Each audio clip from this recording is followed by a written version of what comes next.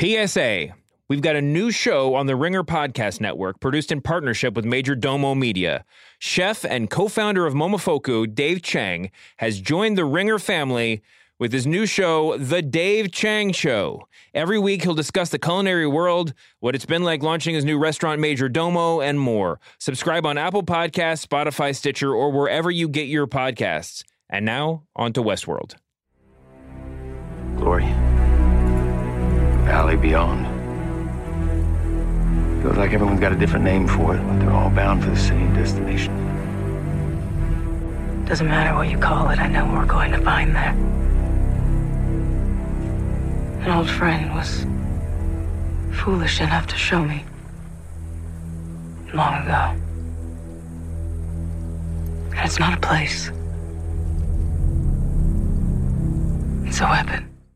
Dead isn't what it used to be! Welcome to Westworld, the Recapables, part of the Ringer Podcast Network. I'm your host, David Shoemaker. Today we're talking Season 2, Episode 2, Reunion. We're doing this before airing without the benefit of subtitles or Reddit groupthink or a safety net. In this episode, we get a flashback fest, Dolores starting her journey to the Valley Beyond, and the Man in Black playing the game. I am joined this week for my laboratory debriefing by the holder of the Recapables Championship belt, Ringer staff writer / TV critic Allison Herman, and, as always, I'm not sure if he's a friend given the orientation and all, Danny Heifetz. How are you guys doing this week? Have you ever questioned the nature of your reality? After this episode, I am questioning just about everything. It's a very, very different episode, but before I get into it, Allison, what is your tweet-length review of this episode? Westworld is not a show that loves telling you the answers to anything, but it sure does love telling you what questions to ask. That is beautiful. I mean, and that was almost like a line from Westworld because it doesn't really mean anything, exactly. But it sounds really profound. It sounds fantastic. This was I will say from the few people at the Ringer office who watched this episode, a very divisive episode of Westworld. My positive spin reading of everything was that it was trying very hard to be sort of the opposite of the season premiere. It felt different in like film quality and direction, but also the parts of the narrative that they're giving us. This is everything we really weren't getting in episode 1. Before we get into what we think about the episode, let me tell you everything that happened in Reunion. We begin way, way, way, way back with Arnold and Dolores in a suite overlooking a big city in China or someplace who uses Chinese signage. And the city is full of splendor. We hear that a lot. Ford comes in to get Dolores, but Arnold says nope, use the other girl, and then he takes Dolores on a tour of his new home where she waxes philosophical and he says he'll bring her back someday, but even he doesn't quite believe it. Then, in a nightclub, Logan gets a pitch from the Argos Initiative about investing in Westworld. They take him to a cocktail party where, surprise, everybody's a host. Logan is in, and they seal the deal in a traditional corporate contractual orgy. Of course, if you want my full endorsement, you're gonna have to prove it. Sometime later, Mr. James Delos, we can call him Jim, arrives at Westworld to get a sales pitch from William, who's back from his first journey there and wants Delos to invest. Jim doesn't want to spend money on an amusement park, but William goes full Zuckerberg. It's about the guests and their data. Raw data, if you get me. Fast forward to James Delos' retirement party where Dolores is playing piano. Jim isn't happy to be going, but apparently he's sick. And by the way, he hates fucking Chopin. Dolores goes onto the patio and meets a strung-out Logan who says the world is ending more or less. Do you want to know what they're really celebrating up there? That, darling, is the sound of fools fiddling while the whole fucking species starts to burn. Back in the semi-present, in the host refurbishment center under Westworld, the Delos dude that Angela spared last week runs in and lets them know for the first time that the hosts have taken over. Dolores, Teddy, and Angela storm in, and the Delos dude says, you don't know what you're up against, and Dolores says, bro, have you been watching the flashbacks?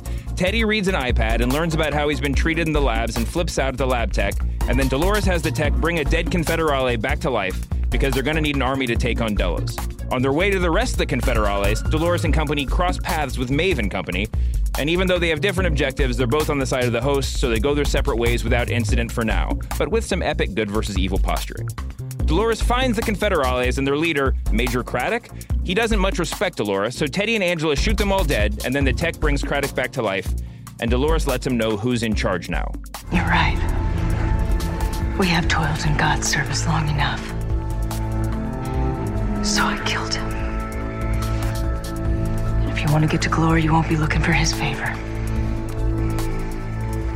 You'll need mine. The Man in Black rides up on his old pal Lawrence, who's presently strung up by the Pardue brothers. William manages to kill them all and then frees Lawrence, and they go to a saloon to get a magical med pack, and Man in Black explains Westworld to Lawrence. But there's a catch. The whole thing is going down in flames, and they're all going to end up dead. They embark on a quest, 3 days ride due west, to the Pearly Gates or something, and then do they decide to take the Pariah route. Or should I say Santa Paria? When they get there, they meet a band of outlaws led by El Lazo, who used to be Lawrence but is now Giancarlo Esposito. Man in Black tries to recruit the posse for his game, but El Lazo just wants to talk about stakes, literal stakes that hold elephants in place. And when Man in Black demands they come with him to the place of judgment, they all commit ritual suicide because apparently Ford has become music and is controlling everything. Fuck you, Robert. At the end, we're flashing back with William and Dolores, who are having a creepy debriefing, except it's William giving a villain's monologue about how he was dumb to ever love Dolores and how all the Westworld goers and humanity writ large are idiots. He takes her to a site where he's building something important. And then flash forward to Dolores and Teddy approaching the Confederale Fort, where they talk about glory or the valley beyond, which Dolores says is not a place, it's a weapon. All right. That was everything that happened. This was in a lot of ways, a pretty concise episode. We had 3 timelines jumping back and forth, but we didn't have we had no Bernard, we had no Charlotte, we had very, very little Maeve, but there was still a lot. I mean, you mentioned that it's the opposite of last week's episode in a lot of ways. I think for me, that was kind of a negative. I actually really enjoyed the premiere. I did too. One of the things that really struck me watching this episode a second time for this podcast is that the big difference with the premiere is that it's a relatively static episode. It is a lot, but mostly what's happening is we're filling in gaps in the past and we're building up a lot of suspense in the present. And that doesn't add up to a lot of forward momentum in the way that hosts going on a rampage and killing people and Bernard and Charlotte going on a quest does. I couldn't agree with you more. I think our producer Augie mentioned this to me when we were prepping for the show, that I said last week that like if this season is just a series of reveals, it's going to kind of be a letdown, because I felt like that's what season 1 was for. We set it up. We'll get a few things in this season. But this episode was, I mean, it wasn't just all reveals, but it was like every line that was said, especially in the flashbacks, literally every sentence, it felt like, was a metaphor for what was about to happen in the present tense of the show. Yeah, I don't necessarily mind the reveals. I actually really enjoy the exposition. One of the coolest things about this episode, I thought, was that it's really our first look at the world outside the park, which it handles almost anticlimactically, but in a way I kind of enjoyed. You just get to soak in the ambiance and pick out some details. My main issue is actually with the lack of reveals. It's with how much they hammer you over the head with the fact that there are reveals coming. Yeah. Like, there are maybe 6 different separate occasions in this episode where someone says something to the effect of, people can do whatever they want in this park. Or can they? Yeah. And it's like, okay, we get it. They're collecting data. I'd much rather either get a reveal about what that data's doing or just have you continue to flesh out the dynamics between these people in the past, or just what this world is like. Yeah, Dolores, for her part, can't seem to construct a sentence without, this is the way things used to be, but now things are flipped on their head. You know, I mean, that's like everything that she says. One thing, and this is a too big of an idea to really get into right now, but the showrunners of Westworld, Nolan and Joy, as we lovingly refer to them, have a very host-like quality to the way they tell stories. It's always a couple of degrees off to me from the real comfort that you get from watching a real I'm not saying a seasoned showrunner in the sense that they're not up to the task. It's just they're a little bit outside the box. Their brains are working in different ways. And the question I'm constantly wondering is are they do they think that they've told us enough that we're in China and that's not a question? Or are they leaving this reveal that we're on an alien planet that just happens to have Chinese signage and Chinese military, right? Like, it's hard. That uncertainty is sort of the abiding experience of watching the show, for better or worse. Yeah, and we should mention, like you said, the city has Chinese signage. It's very Blade Runner-esque. We're getting closer to a Blade Runner plotline with every passing day. We already have the cybernetic humans. Now we have the, vision of the future. I just think, like, one of the things that the episode does is that it plants seeds about the dynamic of Arnold takes Dolores on a tour of this home that he is constructing. And he says, I'm moving my family here. I think my two worlds basically need to at least be close to each other. Sure. So what he's implying is his actual family is like half a world away, and he's going to move them closer, i.e. basically like in China, presumably, or maybe Hong Kong, so that they can be close to this island off of China where Westworld presumably is. Yeah. What is interesting about that to me is not the physical reveal of where Westworld is, it's the dynamic between Bernard and his family. 100% true. There's a lot of dynamic stuff, and that's why the big idea for this episode, on this episode of Westworld The Recapables, is introductions. Now, that's a broad term, but it takes into account all of those sorts of relationships that you were talking about. Also, the title of the show is Reunion, which is probably a vague Chopin reference, but like, it's about the coming together of characters, right? And we have a lot of big comings together, introductions, and there's a lot of kind of meeting again for the first time that goes on in this episode. The show starts off with us meeting. I mean, we've met Arnold before, but through season 1, we didn't know we were sitting with Arnold, right? I mean, there was an open question, but I think they were leading us to believe that we were watching Bernard when in fact it was Arnold. So this is Arnold and Dolores together this season.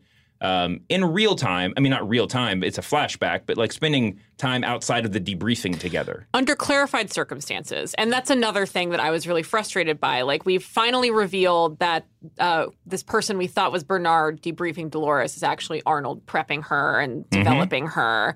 And finally, we get some real glimpses of what creating life means to Arnold, how he has this special connection. We have a disembodied Ford voice that's kind of giving him grief for not being fully focused on making this business pitch. Sure.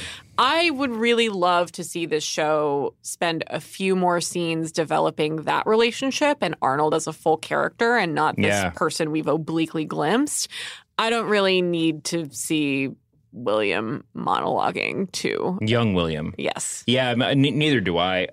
He sounded kind of like a supervillain explaining like his mad plot to take over the world, but like if he was just explaining how he's going to break up with his high school girlfriend. Yes. Yes. Yeah. It definitely had like a high school villain vibe. It was also one of those things that felt like they didn't fully trust Jimmy Simpson to carry the moment. Saying something like, "You're just a thing. I can't believe I fell in love with you," is something that he should be able to communicate. And I think he can communicate. I think Jimmy Simpson's a good actor by just looking at her and the difference between like the way he looks at her now versus the way he looked at her in season 1. That's not something you need to be spelled out in the script. Totally true. I mean, I think throughout the episode, we see a lot of people saying things when they mean the opposite, and that could have been one of those things too. But let's go through some of these introductions or meetings or reunions that we have in this episode. Logan meets the host for the first time. It's his first interaction with them, and he's there with two people who he believes are representatives of the Argos Initiative, and I guess they are by any definition. But it turns out they're not humans; they're hosts. He goes to the party. He thinks there's going to be 1 or 2 robots there. Turns out everybody there is a host. How did you feel about that reveal, about that scene? The old razzle-dazzle. Yeah. That's one way to make a sales pitch. I mean, I just couldn't believe like his response to there are like human simulacra that are indistinguishable from the real thing was like, okay, orgy time. Yeah, that was weird. And even like, okay, I'm going to invest in your theme park time. One would think, and we'll get into this, when we talk about Jim Delos later on. But when you're working out the way to make money off of this, I don't think monetizing Westworld to the greatest degree makes more sense than like, I can sell these robots to the highest military bidder or something. It's a very weird, like, his reaction to, there are, like, fake humans walking around is not, wait, but you're just building a theme park with them? Yeah. Like, that's kind of one of they're laying so many clues about the fact that Delos's interest in this is just to mine consumer data, and like they could use it in a really cool way. But whenever they like way back in episode 1 when Teresa was like, this place means something really different to management. Yeah. I was like, oh, like they want to take the plans to build the hosts and use them for some other weird purpose, as opposed to like a Westworld or like a Western themed park is something that a crackpot old genius like Ford would insist that you use the technology for. I thought they just wanted to get the technology away from him to use it for something and that else. is part of the bigger storyline, but we'll see if there's, I mean, so far this kind of second level has just been about data, and we will talk about data later on on the show.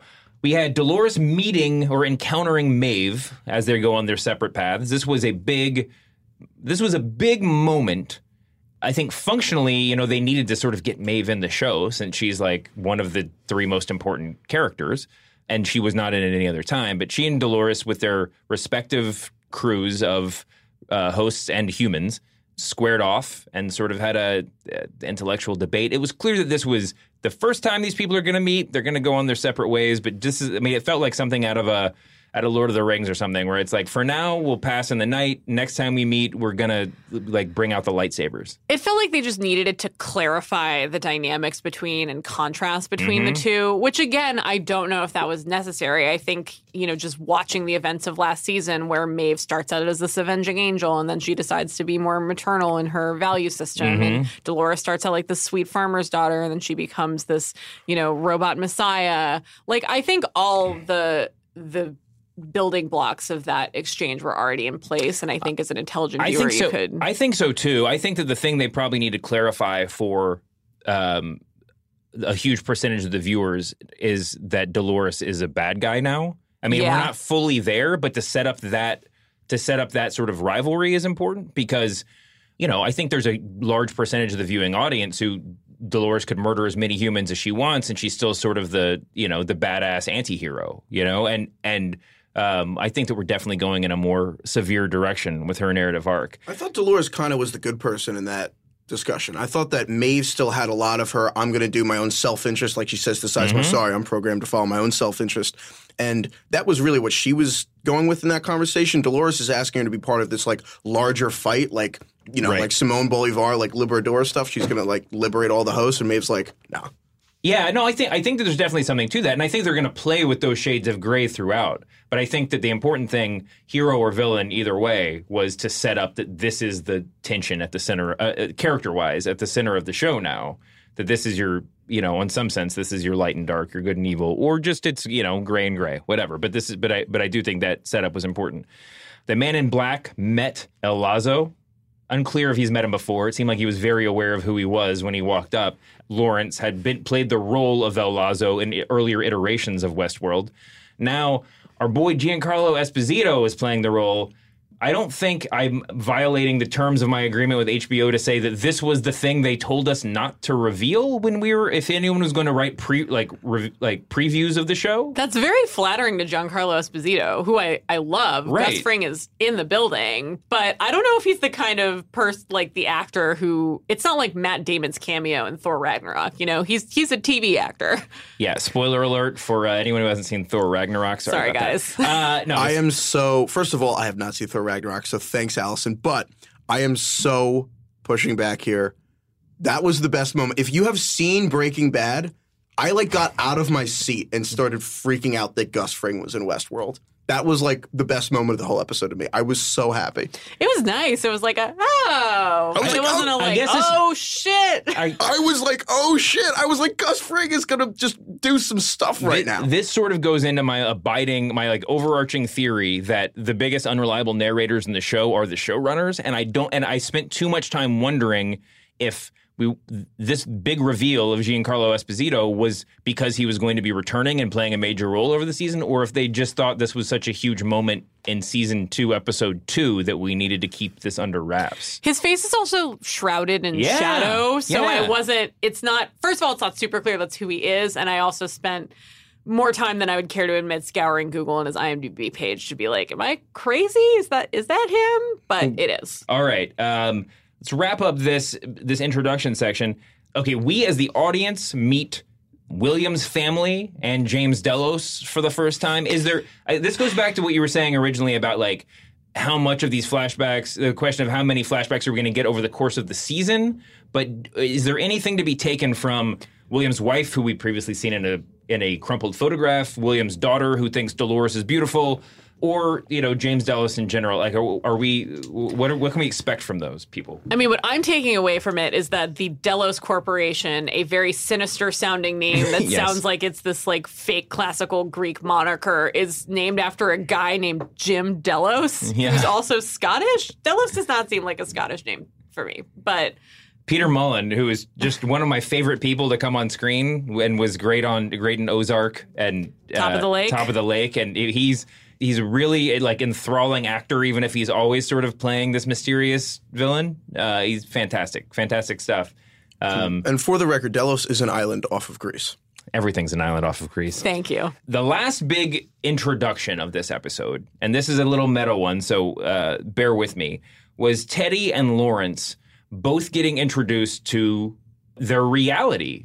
Teddy, by virtue of looking at the magic iPad, and Lawrence, through his conversation with Men in Black, are both confronted with the fact that they are not who they believe themselves to be and that there is a bigger world at play. This is something that I think the show doesn't. Again, like I can't tell if Nolan and Joy think they have fleshed this out or the show is deliberately obscuring this, but the extent of the self-awareness of the hosts is often a little confusing to me. Maeve and Dolores are fully like, I am a host. I know what being a host is. I have seen the outside world. They are like the most unambiguously awake. But then you get these people like Lawrence hears the Man in Black's whole spiel about this revolution you've been fighting for is a lie, and actually there's this other revolution, blah, blah, blah. And I didn't get any sense that he was really like internalizing that. It seemed sort of like, oh, this guy's talking crazy. I'll just keep going along with him. It didn't seem like he really understood it. And then a lot of the hosts who are quote unquote rebelling just seem to be programmed to see humans as other hosts. It doesn't appear that there's like a widespread recognition that, we are servants. The vast majority of hosts that are on Westworld in this, I'm going to keep saying present tense, even though we've seen a more present tense in episode 1. But in the present, there's a lot of them that are still just, they are hosts. They have host brains. They're a little bit more extreme now because they're not tethered in by the rules that used to apply, but they certainly haven't awakened in any sense. But I think you're right. I mean, there is this is going to be a question, and who knows if it'll be a significant one, as to whether or not a conversation with a open-minded host is enough to sort of explain to them and let them understand what the real world is like. With Lawrence in particular, he was sort of like toggling back and forth between his pre-programmed talking points and some semblance of awareness. Now, maybe he like you said, is he just following along with the Man in Black and just sort of trying to keep up with the conversation? Or when he's saying, like, there was a great line, it was before he got the whole, spiel, but when Man in Black asked him if he was a religious, if Ford had programmed him to be religious, he said, I just haven't thought much about that, I reckon, or something to that effect. And it was clear, like, that is a line, right? That is a pre-programmed response to a deep question that a human may ask a host, right? So there's a lot of that. One of the best parts of season 1 to me was watching this extremely robotic actress who plays Maeve, Tandy Newton, and her transformation from this robot to, wow, she should win an Emmy. I think Lawrence is next. He's really great. What about Teddy? Teddy learned through like a force download of, what that he had been. I mean, I guess what he learned was that he had died a million times and that the techs keep bringing him back to life. And that is a consciousness shattering revelation. He attacked the tech, but then he, pulled off. And then he's still very skeptical about Dolores' whole journey at this point, right? Yeah, poor Teddy. He's just not a guy who gets a lot of wins. Yeah. Well, there was Teddy's biggest moment of the week came at the confrontation between Dolores and Maeve, when basically after Maeve says, like, here's what I'm doing and you can go, and you're going to let me pass because we're both hosts. We're on vaguely the same side. Dolores is like, come fight with me.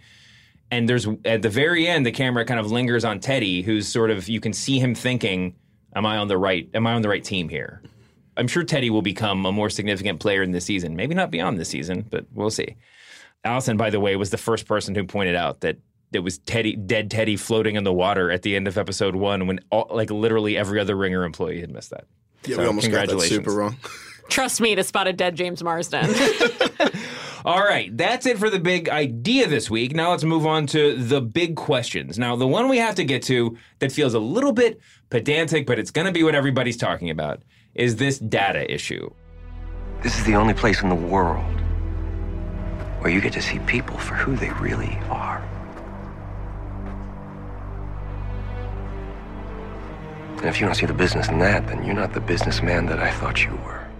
In episode 1, we got some insinuation of this, that this was going to be a narrative arc. He testified in front of the Senate. And then exactly. That's episode 3. Oh, okay. And then in this episode, we have William making the sales pitch to Jim Delos, and his sales pitch is entirely like, we have people, like the humans that come to Westworld will be totally unguarded. They'll be, indulging in all of their greatest wishes and fantasies, and we can collect this data. And I don't know if it's just for targeted marketing or if it's for blackmail. There's a lot of question about this, but it's interesting if nothing else, because if this were a live show that they were writing every week and they wanted to make a commentary on Facebook, it couldn't have been more on the nose than what we're getting. So, great timing on their part, great foresight. But is this interesting to you? Well, this is another front where there wasn't a lot of forward momentum. Mm-hmm. Like, people picked up on this last week when there was the drone host harvesting pubes, and there was, some evidence that, this is what was downloaded onto Peter Abernathy. This is what Delos is in this for. Like, we already knew they were collecting data. This week, we just get they've been in on this from the start. Mm-hmm. We get some even more on the nose hints that this is what's happening. It was just a little frustrating to be like, okay, we were already asking this question. All this episode is doing is being like, yes, this is the question you should be focused on. Yeah. But we don't get a lot more than that. And I think we keep coming back to it. As a narrative technique, if this was the sort of download of information, like the Peter Abernathy getting all the info uploaded into his body, whatever, that we're getting as viewers, then I'm willing to forgive it. If the season proceeds with this sort of static reveal, it's going to be a little bit slow going. Also, just as a business strategy, if you're going to harvest data and use it for blackmail, you can kind of only do that once. Once people figure out that they're actually being watched at Westworld won't exist anymore. So they got to be doing something big, but... Well, Westworld not existing anymore is the overall theme of this episode too. So maybe they all knew it was a limited time offer.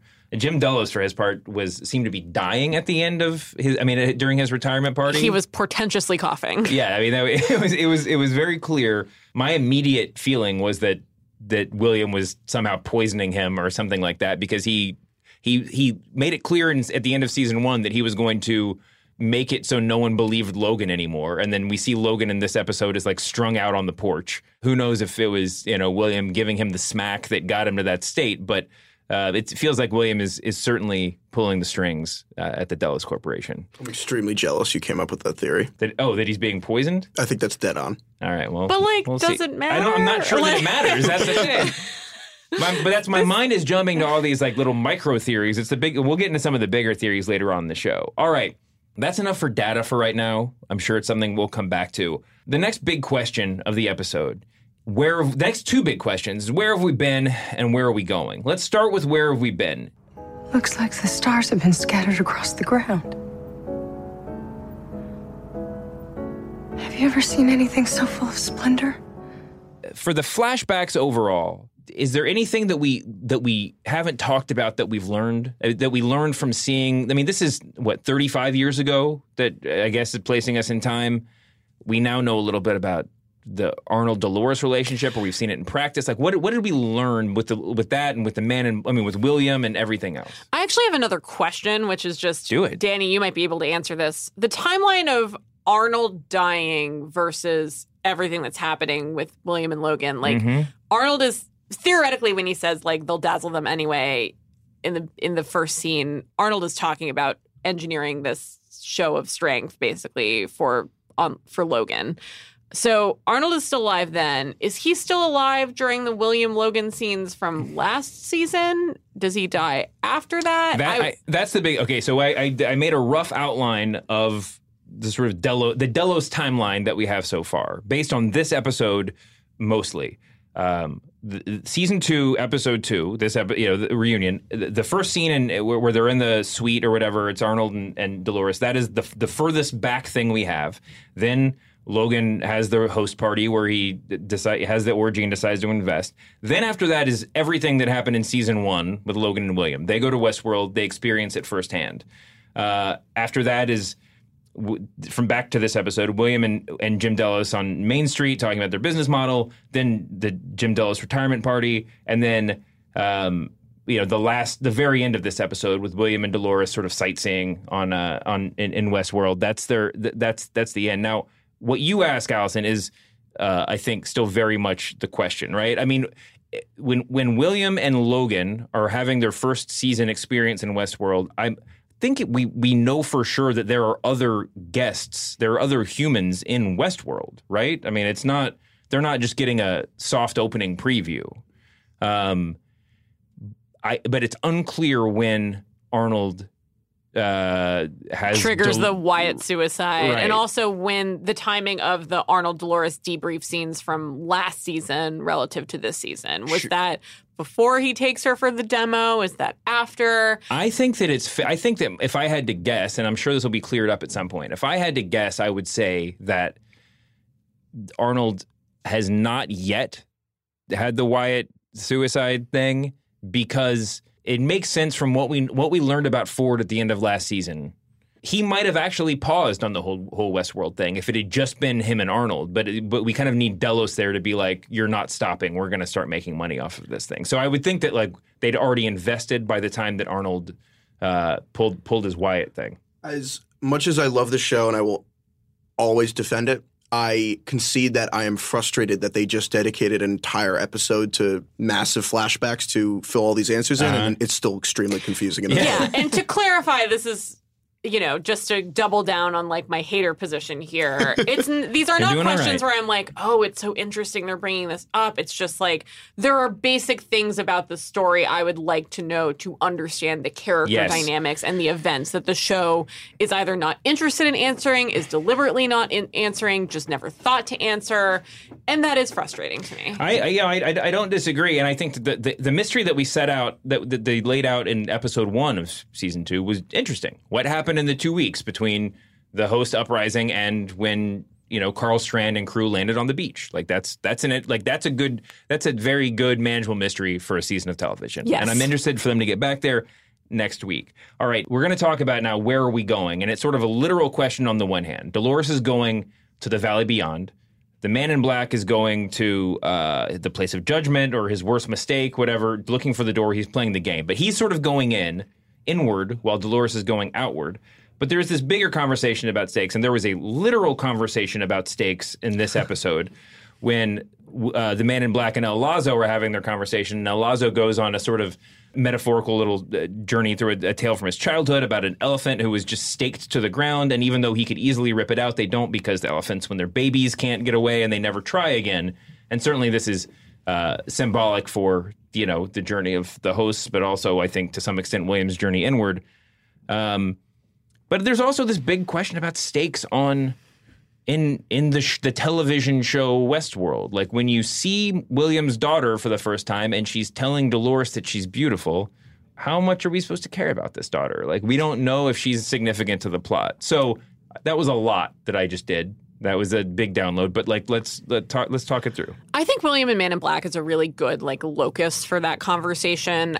One of the most frustrating things about this episode to me was the Man in Black storyline. He's basically doing the exact same thing he was doing all of last season, just with a theoretically different destination, but we know we're not going to get there probably for 10 episodes. I hope the show proves me wrong. Yeah. But just watching him, speak in cryptic pronouncements, rescue Lawrence, go on like a quest, go to Pariah again. It's just like... You're right. This is literally the same frame last season, and because they need to obscure his motivations and goals for the purpose of stringing us along, like we don't actually know that anything is that different, and it's just really, really frustrating to watch that story. And it makes, going back to the stakes thing that you said, it means like I don't know what I'm supposed to be investing in this. Yes, I mean, I certainly that like William's story is I mean, we know that we've been told that the difference is now this game is for him and that there are stakes in the show and that he's actually like, this is a game that Ford has constructed for the sole purpose of William or the Man in Black's,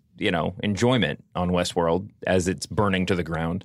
But yeah, you do get the feeling that like his actual motivation is going to be revealed eventually, like through a flashback that will then become very relevant in the next scene in him with him in the present day. Or yeah, like the difference between this game is not for you and you will find that this game is for you is like different words. Right. It's not an actual different experience. Functionally, for us as viewers and for Williams, the Man in Black storyline, there's very little difference. Let's talk about it literally, though. Dolores is headed for glory, the valley beyond, as Teddy says. There's a lot of different words for the same thing. She's talking about, all of these words are references to heaven in the kind of colloquial sense, but it seems like she's talking about going into the outside world. Is that a safe assumption? Yes. So the heaven of hosts is reality outside of Westworld. That's where that's the promised land, which, by the way, not the only Moses reference in the show. Daniel hit on that later. And then the Man in Black simultaneously is going to the place of judgment, which, a different part of the afterlife, the kind of opposite end of the spectrum. But at the end of the show, Lawrence asks him where it is, what this place is, and and the Man in Black says it was my worst mistake. He created it, and he's calling it his worst mistake. Is it safe to assume, just because of the juxtaposition at the end of the show, that what the thing that he created is the thing that he shows Dolores in the last flashback that he's building? That with these giant cranes or whatever they are, is this what he's talking about?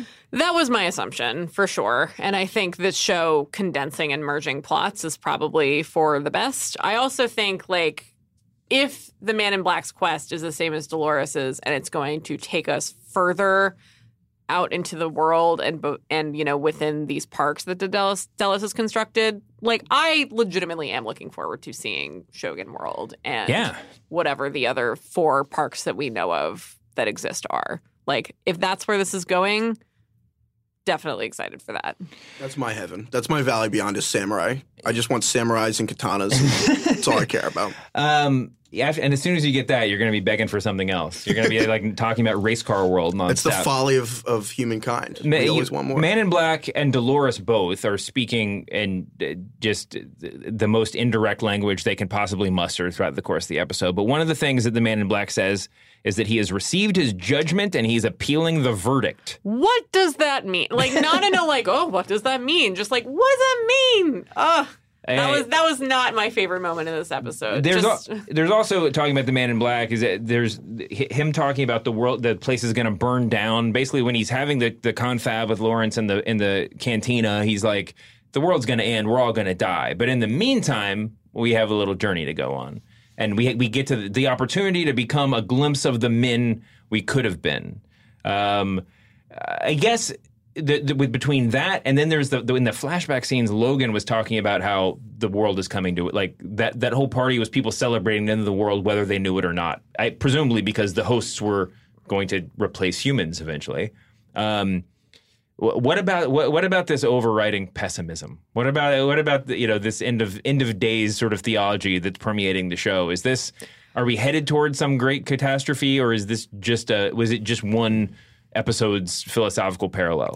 Well, I doubt the world's literally going to end because then there wouldn't be a show. But I do think an accurate reading of the basic, premise of the park being fundamentally disrupted and everyone shooting everyone is, I don't know if this theme park's going to be around much longer. I think they're gonna come in and tamp this down, and we're not going to make money anymore.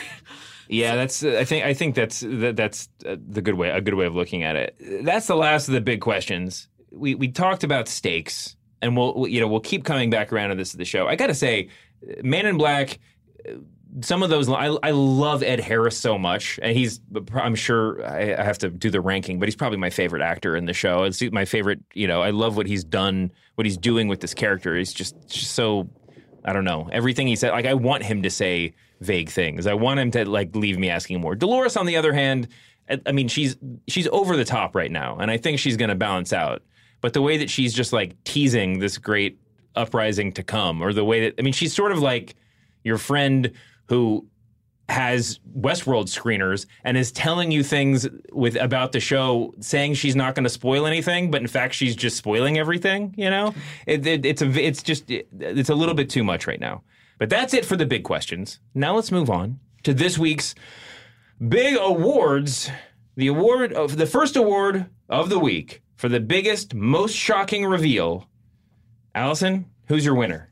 It's The Outside World. It's that we, see the first shot and we're in some other cityscape and we don't end up getting too much of that. Yeah. But I still think it's really cool that the show is finally broadening a little bit and we're going to start getting a little more details about how this works and how the world is outside of Westworld that makes people want to go there and what kind of technology there is. Sure, I can't wait, frankly, till, Reddit gets its hands on this episode and we can see them, screen grabbing the cityscape and figuring out where in the world we are, if anywhere.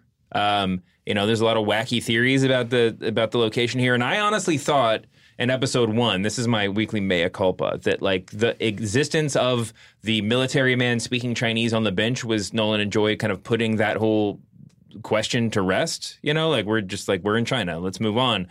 This episode we have Chinese signage outside of the building they're in, but I have no idea if this was Hong Kong or something like that, but it seemed to me like it was even, now they've reopened the question, right? Like, we're giving you just enough to believe it's China and they're going to pull the rug out from under us at some point in the future. Yeah, and again, I'm less interested in physically where are we, but if we are off the South China Sea, they can terraform to make the American Southwest in tropical climates. That's cool. That's interesting. That's totally true. For me, the biggest reveal of the week was at the very end, William's building project, where he takes Dolores after treating her very creepily on a tour and shows her this grand thing he's building, which, as we said earlier, presumably parallels his worst mistake or his greatest mistake that he talked about in the show.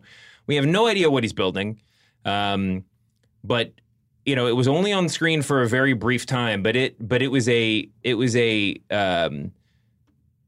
lingering brief glimpse, if that makes any sense. I mean, it was a static shot of this building project occurring, and I presume it wasn't a reveal in the sense that we know what it is, but it was certainly a reveal in the sense that we know that William has more of a hand in, the back end of Westworld than we were given credit. I mean, than we were given to believe before. He's in the CMS. Yeah, exactly. He's building this stuff, and we'll talk about that scene in just a minute too.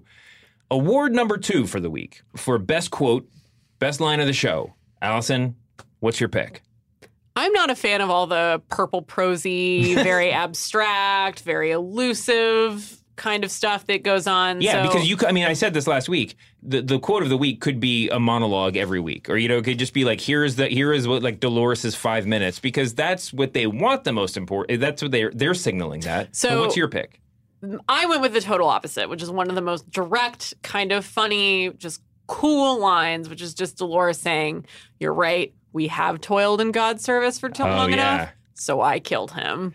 Which is just, I like that she is kind of gone from being the least aware character in the show and the most fragmented, because last season she was split up over all these different timelines and we couldn't know about that. So she didn't really make sense and not only didn't have agency, but just wasn't coherent as a character we were observing. And now she's the complete opposite of that. She knows more than anyone else in the show. And so anything with her just being a badass, I know the entertainer thing last week where she's just shooting people is kind of cheesy. Oh, I loved it. Yeah, give me the cheesy, I totally agree. I want Dolores to be clear and straightforward in everything that she says. Now, I understand why she has this sort of, metaphorical lilt to her voice and to all of her dialogue, because, this is sort of the character that she was programmed to play, because she learned everything she knows from Arnold, who cannot seem to state a direct fact to save his life. But that line that you picked, we've toiled in God's service long enough, so I killed him, was incredible. My choice was also a pretty direct statement that was not deeply significant to the plot of the show, but I think sort of is a little bit representative. It's at Jim Dallas's retirement party when Jim walks in, notices that Dolores is playing the piano, and he's sort of like, so you brought the hosts to my party? That's really cute. And William's like, yeah, we wanted to do it up for you, whatever. But then as they're kind of walking away from Dolores, William says, hey, don't worry, they won't leave the grounds. Which is just sort of like, yeah, like we've got these people programmed, but it's such a great, of all of the sort of forced parallels between the flashbacks and the present tense in this week's episode, that one just made me laugh because them leaving the grounds is what the entire show is about right now. That's what they call foreshadowing in the biz. It's foreshadowing, but it's happening at the same time. So it's sort of just like shadowing. Yeah. That's the thing with these multiple timelines. All right. Danny, did you have a quote? Oh, yeah. I mean, when he walks up to Lawrence and he saves him and cuts him down from that tree, and he's like, the guy jumps on him, he's like, oh, I thought he was dead. And he's like, dead wasn't what it used to be, Lawrence. Yeah. My favorite line from that scene, I used it in reference to you earlier in the show. I thought it was again, just hitting you right in the face when they said, the Pardue brothers looked at Lawrence hanging upside down. And he was like pointing at the man in black. Hey, is this guy a friend of yours? And he said, I don't know. It's a little bit hard to tell given the orientation, and clearly he's hanging upside down. He can't tell, but this is just the show saying the man in black may no longer be a bad guy. Also, don't forget the last time we don't know what our relationship is because everything has changed now. Also, don't forget the last time Lawrence was hanging upside down, the man in black slit his throat and drained his blood into a bucket so he could put it into Teddy. Yeah, so it's very hard to tell for Lawrence. It's a rough life for that guy. All right. Our third and final award for the week, the weekly This Maze Was Not Meant For You award for the dumbest human on this week's episode of Westworld. Allison, who you got? We touched on this earlier, but when you are confronted with some of the most terrifying existential questions a human being can contemplate, yes. Who am I? What is consciousness? Is our dominance over every living being going to continue in perpetuity? Your response should not be, but can I fuck it for the thing that is causing you to have all these questions, or not, I gather, in the case of Logan, who is my real LVP of the week. Come on, dude. I totally agree with that. I think Logan is undeniably the winner here. Danny, do you have a selection for this one? I think Logan is the winner, not for that actual reason, though. I have the first thing he says in this episode is, quote, what's the point of a $60 million Warhol if I can't look at it while I fuck it? So there are a lot of points to it. But I have two questions. Does Logan own the Andy Warhol Campbell suit painting? And if so, is that what he's looking at while he's having sex now? That's a great question. Because that's what you're looking at? I mean, he does say, I'll show you where I hang the Rothko, which, good to know, Mark Rothko is holding up well into the 23rd century or wherever we are. Yeah, how far we are into the future is another mystery of the show, but one that we need to spend zero time talking about. My winner, I think that you picked the right winner, but just for the sake of variety, my winner for Dumbest Human of the Week goes to that dude from Delos. The actor's name is Christopher May. The role is uncredited. I last week said he was a Burt Lahr-looking dude, so we're just going to call him the Cowardly Lion until he gets a real name in the show.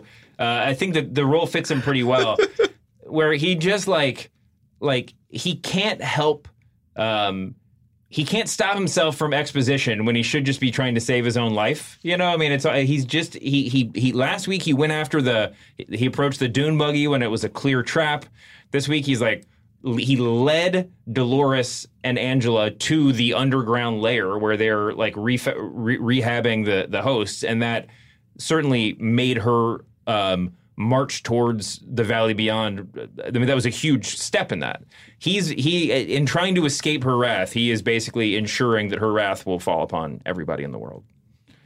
Yeah, Delos Corporation, not run by the brightest of folks.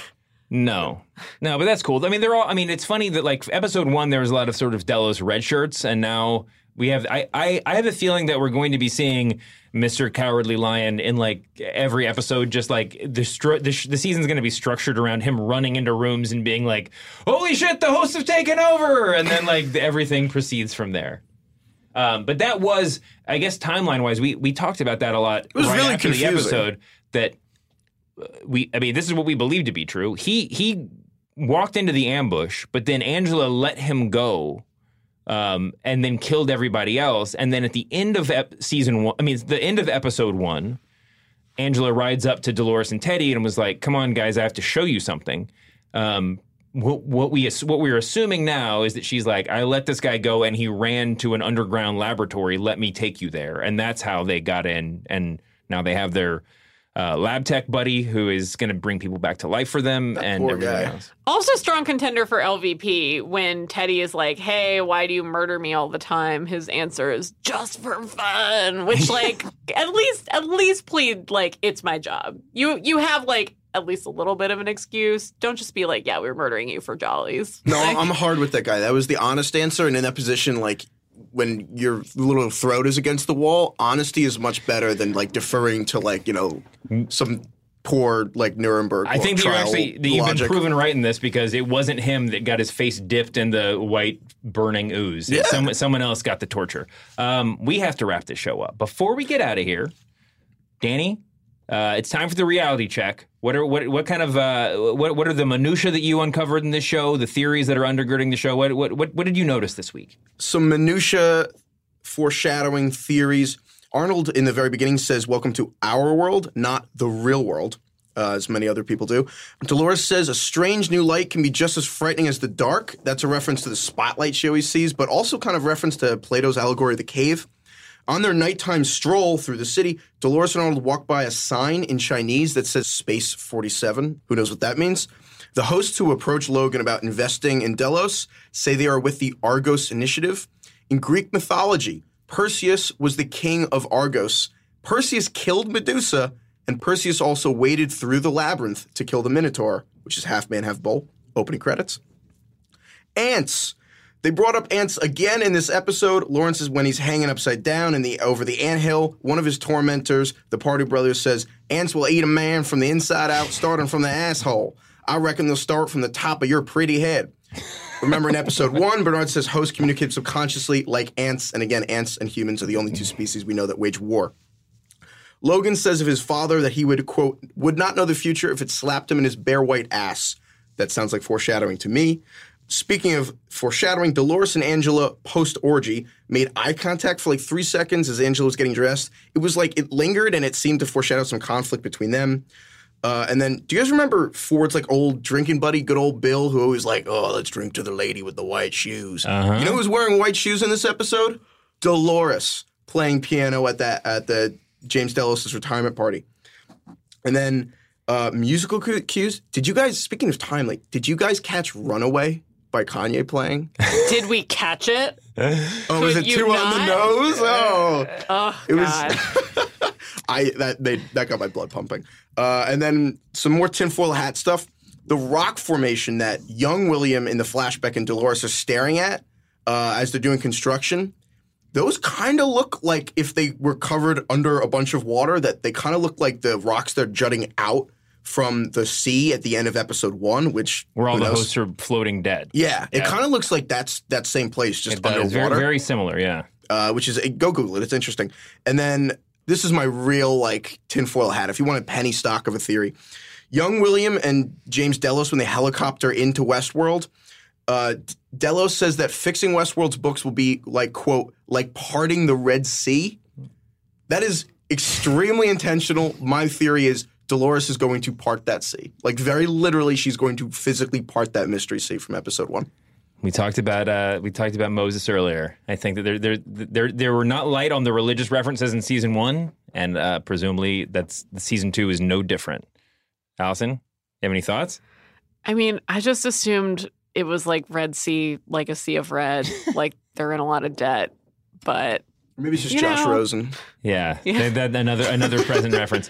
All right. Are there any? This is the first week where we have like the internet has been reacting to episode 1. I have not been paying attention. I had a really busy week. As much as I love Westworld Reddit, are there any great theories from episode 1 that we need to touch on before we say goodbye? There is one that has captured the imagination of Reddit that I will do my best to say concisely. But basically, it's that Delos is aware that Bernard is a host. And that he is some kind We're of... talking about the present tense with Carl Strand and everything else. Carl Strand, Charlotte Hale, they all know that Bernard is a host. Now, basically, this boils down to when they just find him on the beach, just collapsed, and they don't offer him any water, any food, medical attention. They're like, hey, just get in this car and go talk to people. And like, you'd think that they'd offer him something to help. So the idea is, what if there's some information that Bernard has in his mind about what's gone on the last 2 weeks, but his brain's too corrupted that they can't actually just cut his head open and access it? So they're just kind of walking him through the same loop and trying to trigger his memories to basically figure out what the hell has been happening. Wow. So the whole thing is a put-on to try to get him to remember. So I think this is nuts, except for the thing that convinced me that this might be true is when they're in that secret underground lab and they're like the robot voice is just reading off all the list that is wrong with him. One of them is a condition where you cannot recognize faces. And so the most convincing part of this theory is that all those drone hosts, underground are not actually drone hosts. They are actually other Bernards. They're actually or they could be anybody. Yeah, but they look exactly like him, but he can't see them because it will hurt him. So he actually just sees them as like those skinless things, but they're actually just copies of him. I will say, if that's true, it would go a long way towards explaining why no one seems to recognize. Like, is there no extant photo of Arnold, the co-founder of this entire park? Has no one noticed that Bernard just hasn't aged for 31 whatever years? Like, the whole idea that not only is Bernard a host, but like no one around him knows it really did like beggar belief upon reveal. So I'm actually It made sense within the context of season 1 if it was just like he never really leaves the lab. You know, he's just Ford's buddy or, you know, Ford's assistant. But you're right. I mean, as the world expands, it does seem sort of crazy. All right. It goes a lot deeper, though. I want to get more into this. We should just have a second episode every week where we just talk about insane internet theories. Thank you guys so much for doing this, Allison. Thank you for doing 3 Recapables episodes in 1 week. Thank you guys so much for listening. Again, thank you, Danny and Allison, for being on the show. Thanks to Augie in the back. We will see you back here next week on Westworld, the Recapable. Our theme song was made by our friends at songfinch.com. Check out Songfinch to turn your stories, memories, and feelings into a one-of-a-kind song by professional musicians. It makes the perfect gift for any occasion. Songfinch.com.